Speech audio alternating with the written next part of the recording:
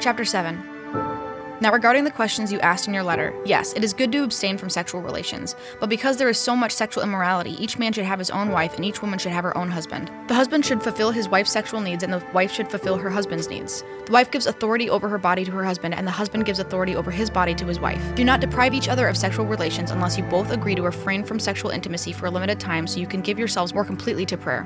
Afterward, you should come together again so that Satan won't be able to tempt you because of your lack of self-control. I say this as a concession, not as a command, but I wish everyone were single just as I am. Yet each person has a special gift from God of one kind or another. So I say to those who aren't married and to widows, it is better to stay unmarried just as I am.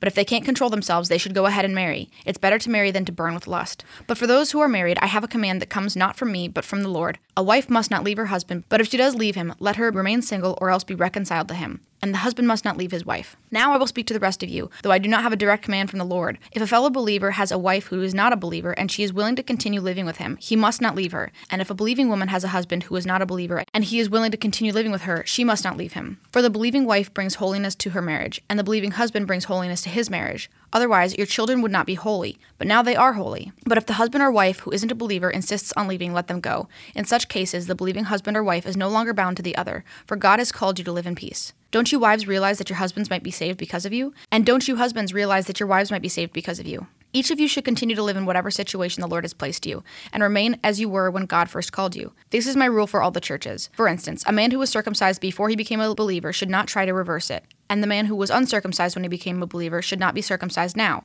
For it makes no difference whether or not a man has been circumcised. The important thing is to keep God's commandments. Yes, each of you should remain as you were when God called you. Are you a slave? Don't let that worry you, but if you get a chance to be free, take it. And remember, if you were a slave when the Lord called you, you are now free in the Lord. And if you were free when the Lord called you, you are now a slave of Christ. God paid a high price for you, so don't be enslaved by the world.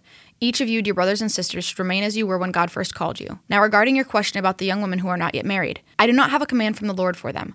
But the Lord in his mercy has given me wisdom that can be trusted, and I will share it with you. Because of the present crisis, I think it is best to remain as you are. If you have a wife, do not seek to end the marriage. If you do not have a wife, do not seek to get married. But if you do get married, it is not a sin. And if a young woman gets married, it is not a sin.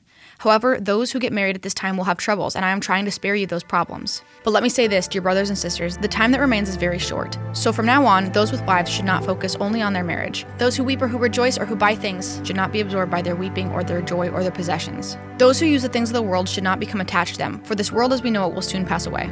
I want you to be free from the concerns of this life. An unmarried man can spend his time doing the Lord's work and thinking how to please him. But a married man has to think about his earthly responsibilities and how to please his wife. His interests are divided. In the same way, a woman who is no longer married or has never been married can be devoted to the Lord and holy in body and in spirit. But a married woman has to think about her earthly responsibilities and how to please her husband. I am saying this for your benefit, not to place restrictions on you. I want you to do whatever will help you serve the Lord best, with as few distractions as possible. But if a man thinks that he's treating his fiancée improperly and will inevitably give in to his passion, let him marry her as he wishes, it is not a sin. But if he has decided firmly not to marry and there is no urgency, and he can control his passion, he does well not to marry. So the person who marries his fiancée does well, and the person who doesn't marry does even better. A wife is bound to her husband as long as he lives. If her husband dies, she is free to marry anyone she wishes, but only if he loves the Lord. But in my opinion, it would be better for her to stay single, and I think I am giving you counsel from God's Spirit when I say this.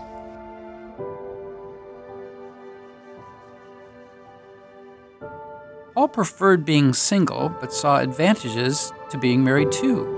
What advantages can you see about being single or being in a relationship?